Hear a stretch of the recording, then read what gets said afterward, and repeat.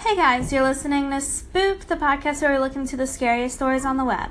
I'm Chelsea, and today you'll hear about what happens just for a moment. This story is called Just for a Moment, and it didn't have an author, so if you wrote it, email us. Let me show you this one, Mom said as she rolled up her sleeve with a devious smirk on her face. It was a crudely tattooed crab. I'm a Cancer. When I was little, the laundromat we went to had a fortune-telling machine.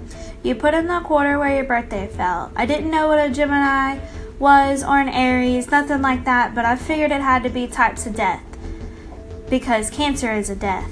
She started to laugh so hard she got caught up on the cigarette smoke. When she recovered from her coughing fit, she gave me a wink. I'll show you one of my other favorites. See this? I nodded. It's a bird in a cage. Why is it locked up? Well, I feel like my entire life people have been trying to keep me locked up, keep me from being free. People just don't really understand me. They get court orders to make me take my meds or force me to get treatment. Or like when they've taken you away from me. Fuck them, right? Right. But Mom, have you? Have I what? She exhaled the last bit of smoke into the air in our tiny shack. Been taking your meds. Honey, don't you worry your head about that.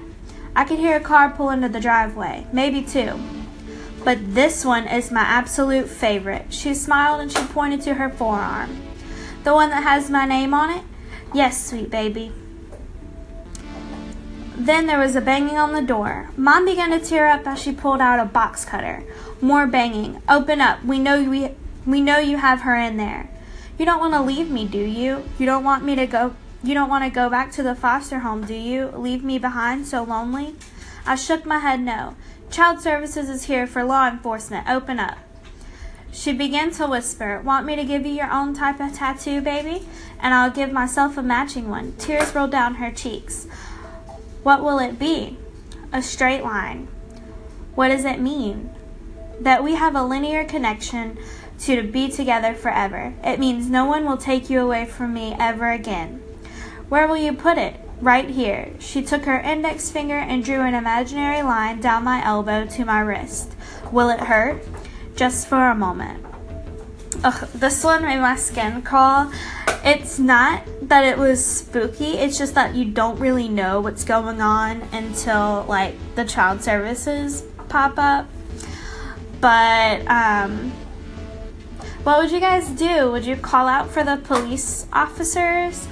Or would you just, let your mom try to kill you? We have a poll going on Twitter right now, so you can tell us what you think.